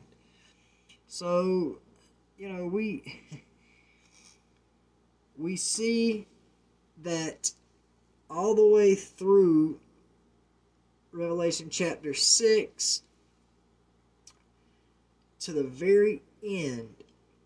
At the very end of Revelation chapter 6, we see the wrath of the Lamb coming upon the earth. We see the second coming happening. And it's actually after the second coming happens that it says, "After these things I saw the four angels standing on the four corners of the earth, holding the four winds of the earth, so the wind should not blow on the earth, nor on the sea, nor on any tree. And I saw another angel ascending from the east, having the seal of the living God. And he cried with a loud voice to the four angels to whom it was given to hurt the earth and the sea, saying, Hurt not the earth, neither the sea, nor the trees, until we have sealed the servants of our God in their foreheads." And then it talks about all the different tribes, and 12,000 from each tribe. And then it talks about salvation to our God which sitteth upon the throne and unto the Lamb. And it says in Revelation chapter 8 that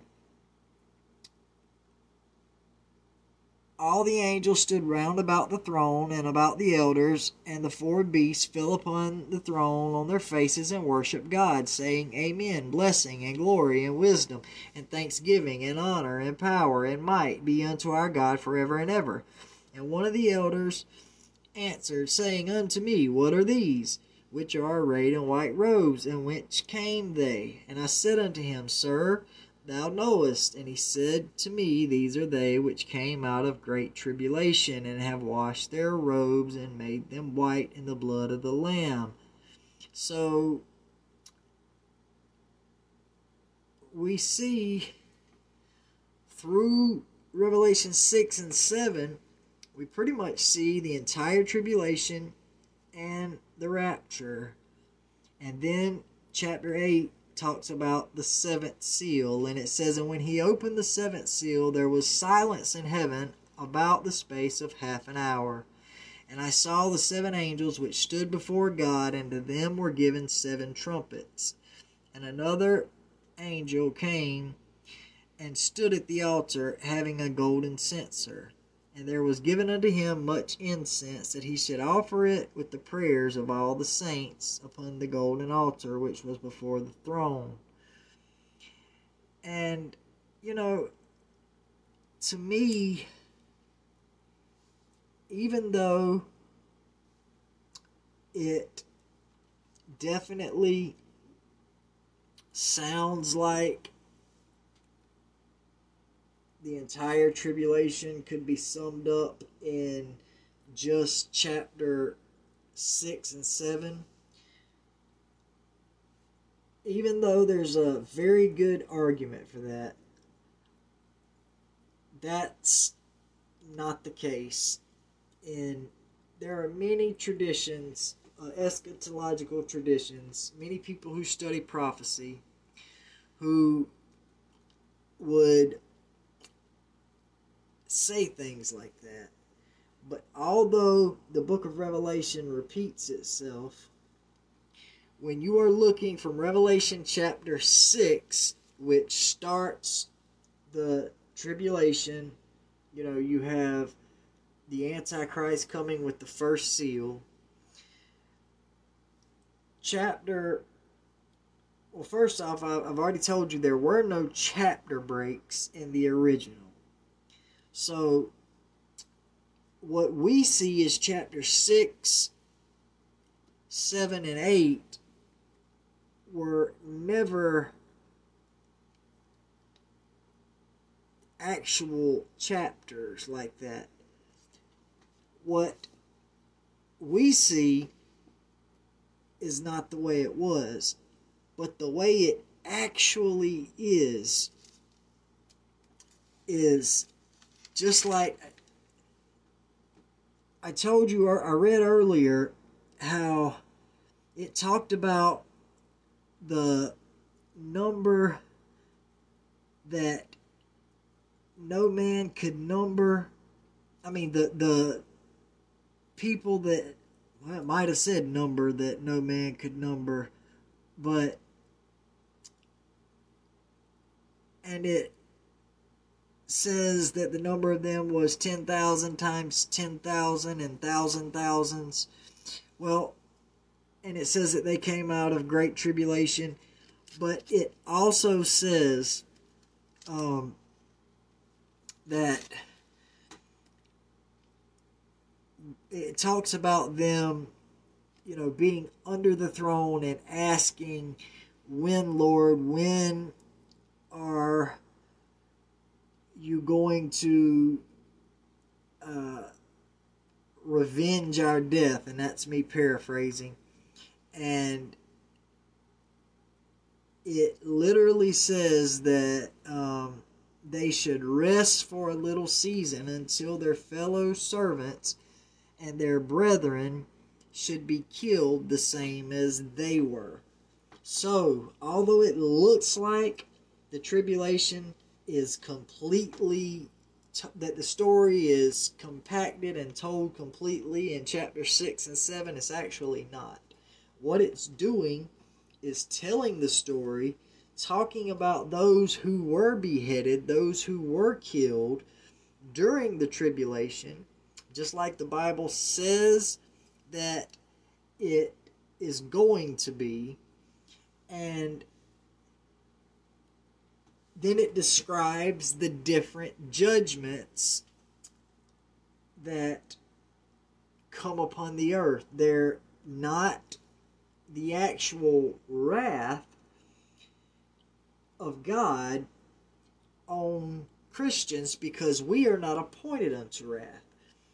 The things that come upon the earth, like the locust and all of the other horrible things, we see that God seals his own. He seals his children so that they will not be hurt. So we will be protected. So even though the tribulation is the wrath of the beast on the saints of God, we know that God is also sending judgments upon the earth. But the children of God, the sons of God, the believers, are protected from these judgments. The locusts, the chimera type creatures, they do not hurt those with the seal of God. They only hurt the non-believers. And we see from Revelation chapter 6 all the way through to Revelation chapter 11, we see the story of the tribulation from beginning to end. We actually see it from Revelation chapter 1, starting in the 1st century AD, all the way to the end of the tribulation in Revelation chapter 11. And then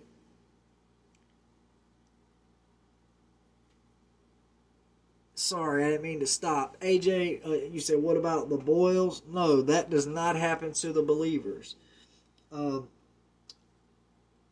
There are some people who believe that when the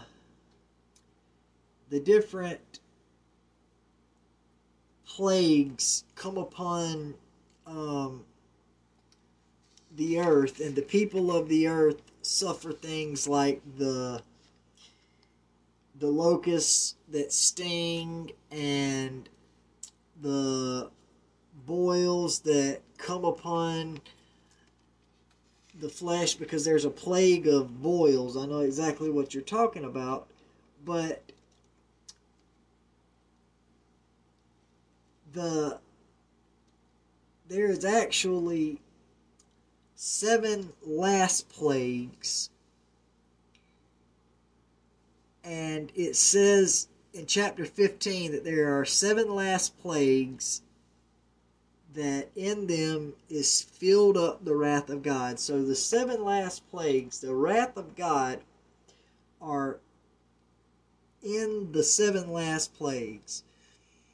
And it says, and I saw as it were a sea of glass mingled with fire, and them that had gotten the victory over the beast, and over his image, and over his mark, and over the number of his name, stand on the sea of glass, having the harps of God. And they sing the song of Moses, the servant of God, and the song of the Lamb, saying, Great and marvelous are thy works, Lord God Almighty. Just and true are thy ways, thou King of saints. Who shall not fear thee, O Lord, and glorify thy name? For thou only art holy, for all nations shall come and worship before thee, for thy judgments are made manifest.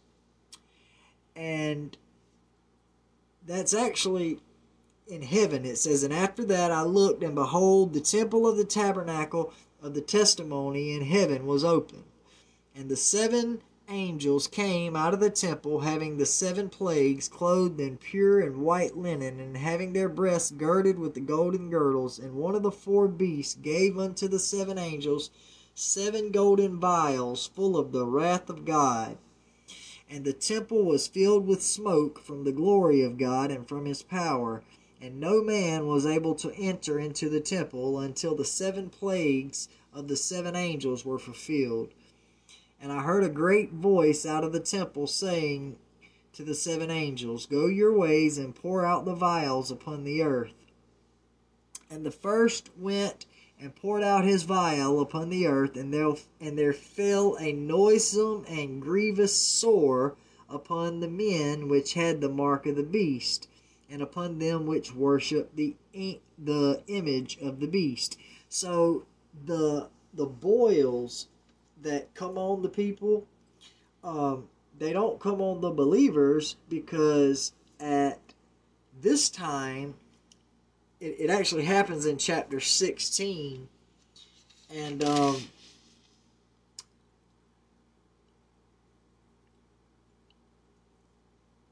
want to make sure that I am telling you exactly right.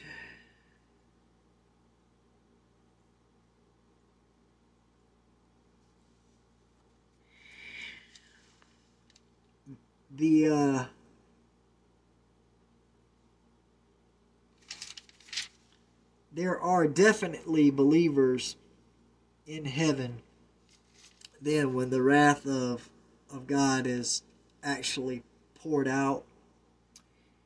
And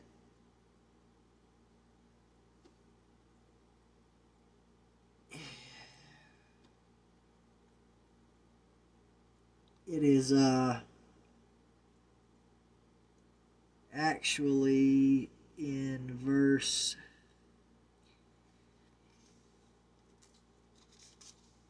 in chapter 19. I was trying to find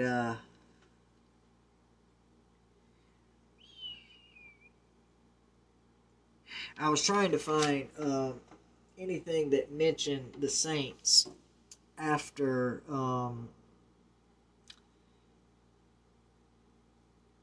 chapter 15, but I truly don't see anything. And those are the 7 last plagues from chapter 16 all the way through to chapter 19. It talks about a lot of things, but these things are actually happening one after the other. Now, I will say this. The fact that I believe that the wrath of God, the 7 last plagues and the final wrath of God, what's called the wine press of the wrath of God, and all of the different 7 last plagues, I truly believe that the vial of wrath is all poured out one after the other, like in the same day or at the same time. And I have very good reasons for believing this. We'd be on for another 30 minutes to an hour if I was to explain it. But it's actually, we can actually see in Revelation chapter 14, we can see the rapture just like we saw it in Revelation chapter 11. like I said, Revelation repeats itself. And from Revelation chapter 13 to Revelation chapter 12 to Revelation chapter 14 is the repeat of what happens in Revelation chapter 1 to Revelation chapter 6, at the end of chapter 6. The beginning of chapter 7, we see the believers in heaven. At the end of chapter 14, we see the believers in heaven. We see the rapture. We see in Revelation chapter 14 where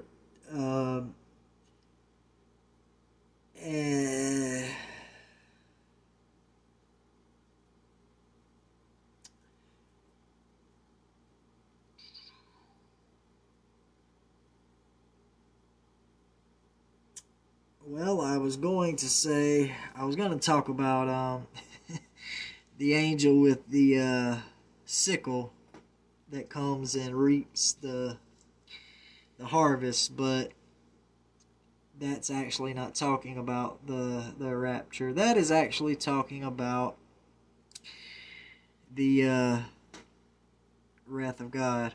But regardless,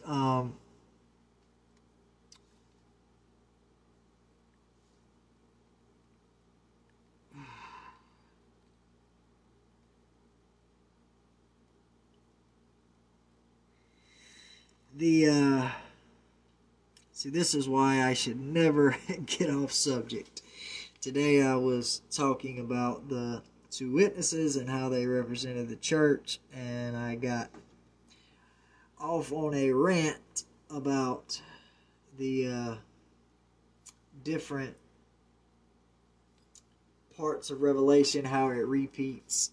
But anyways, AJ, the boils are actually, they happen in chapter 16, and it comes from the vial judgments, and the first vial is the one that's poured out, and the sores, the boils, as you said, come over all the people on earth. But just like the locusts, the chimera creatures, do not hurt the believers, the boils do not come on to the believers. This is the wrath of God. And in Revelation chapter 14, at the end of Revelation chapter 14, we see that the wrath of God is about to be poured out.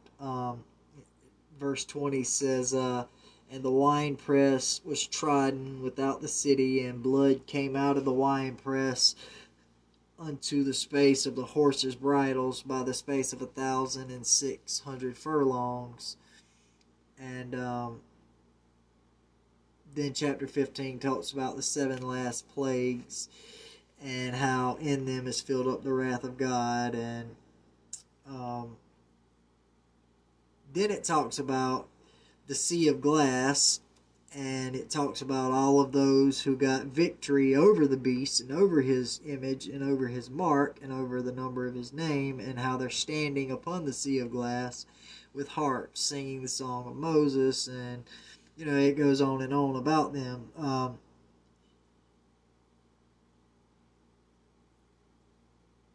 And you know what? I missed it. There is, it does show the rapture in chapter 14. It says, here is the patience of the saints. This is verse 12. Here is the patience of the saints. Here are they that keep the commandments of God and the faith of Jesus. And I heard a voice from heaven saying unto me, Right, blessed are the dead which die in the Lord from henceforth. Yea, saith the Spirit, that they may rest from their labors, and their works do follow them.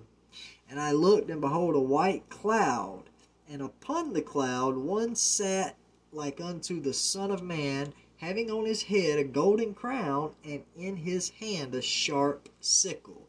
And another angel came out of the temple, crying with a loud voice to him that sat on the cloud, Thrust in thy sickle and reap, For the time is come for thee to reap, for the harvest of the earth is ripe. And he that sat on the cloud thrust in his sickle on the earth, and the earth was reaped. So at the end of chapter 14, in verse 13 through 16, we see the rapture happening again. Now we know that there's not, rapture after rapture after rapture that's going to happen. There's only one rapture. There's only one second coming.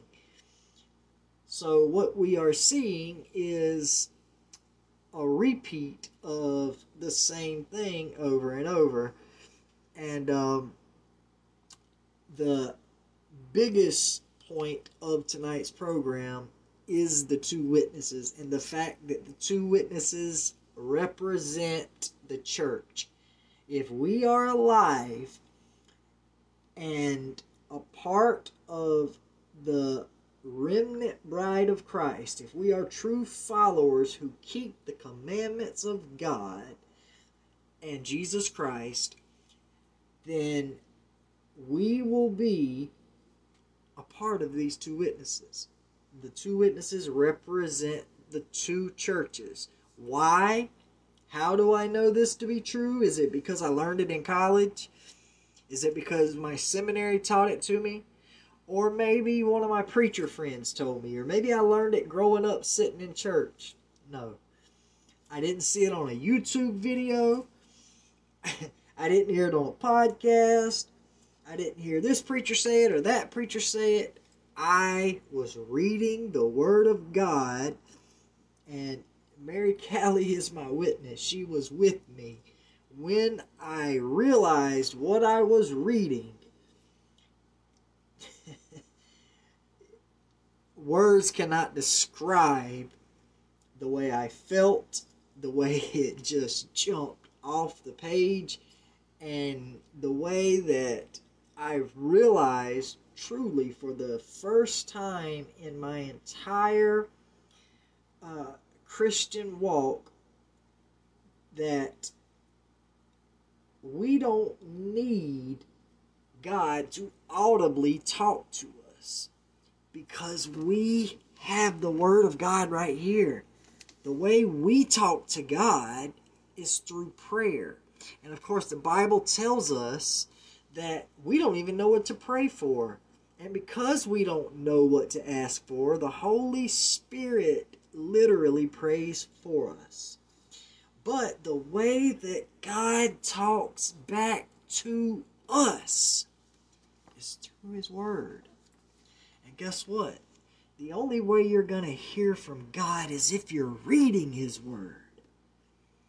You must be in the Word to hear from God. I read things over and over, and as God is my witness, 9 times out of 10, I get something new and I see something new every time I read the Bible. Every time. And when I was reading Revelation, I had already kind of hinted at this before and kind of even thought about it, simply because I saw that there were two churches. This is the only thing that I put it together with. I saw the two churches before when I did the other program, and I saw the two witnesses. And the only thing that I saw was that they were both two. That's it. Two witnesses and two churches. Two witnesses and two churches that Jesus didn't have anything bad to say about. That's it. But it was when I was studying it and reading it with Mary that I literally saw everything that I've told you tonight, from the fact that the two witnesses are literally called churches, the fact that they are called lampstands, people, mean that they are called churches, because Jesus literally tells us that the lampstands are the churches. So therefore, when Revelation chapter 11 calls the two witnesses two lampstands, it is calling them two churches. There's no way to get around that. You can have as many fancy degrees as you want. You cannot change the fact that the Word of God calls the two witnesses churches. And when I saw that, then I was reading down further, and I literally saw the persecution of the church by the beast when the Antichrist makes war against the two lampstands, the two witnesses. When he makes war against them, I said, man, that is exactly what he does to the churches during the tribulation. And then when they die, and then when the Spirit of God comes down from heaven and literally resurrects them the same way that Jesus Christ was resurrected, and then a voice from heaven says, come up here, we see the rapture and the resurrection. And, just as I showed earlier, Revelation chapter 11 goes a lot farther than that. After the rapture and the resurrection, we literally see that the kingdoms of this world become the kingdoms of Jesus Christ. I don't see how anyone anywhere could possibly argue against that legitimately. I just don't.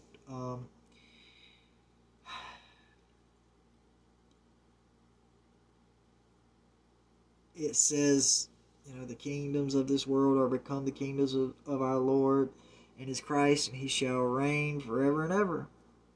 That's pretty much clear to me. But I have pretty much come to the end of all I was going to show you guys tonight. I've actually gone over, we've been going for 2 hours and 20 minutes. To me, it seems like it's been 30 minutes or so. So I apologize for how long I've gone. When I get into the Word of God and I actually forget that I'm even on camera sometimes. Sometimes it feels the same as if I'm preaching or teaching a class, and I just get carried away, so I apologize about that. Trust me, whenever I'm preaching, the congregation goes through the same thing, and I definitely have people who are not afraid to tell me that I preach too long. But in any case, I hope that you all enjoyed tonight's teaching and that you were able to see exactly what the Bible was teaching, because I didn't teach a thing. All I did was point out things that are right there in the Scripture. I didn't give anybody my opinions except for on a few occasions, and when I gave my opinion, I made sure to tell you, hey, this is not fact, this is my opinion. So, guys, I thank you so much for taking the time on this Sunday evening of the 4th of July. Yay! I hate this day. This is one of my least favorite holidays. It's not my least favorite because, there's always Halloween, Xmas, and Ishtar Day. Those are definitely worse than the 4th of July. But the reason I don't particularly care for Independence Day is because I am very proud to be a citizen of the kingdom that I belong to. It's just not America. Sorry, it's not. I'm a citizen of the kingdom of heaven, and so therefore I could care less about American Independence Day. I'm sure there will be a lot of people who like me a lot less for that, but it is what it is. Okay, guys. Thank you again for joining. I love each and every one of you, and for the Next Chapter Radio Network and Kingdom Productions, I am the Remnant Warrior, saying until next time, grace and peace, and good night.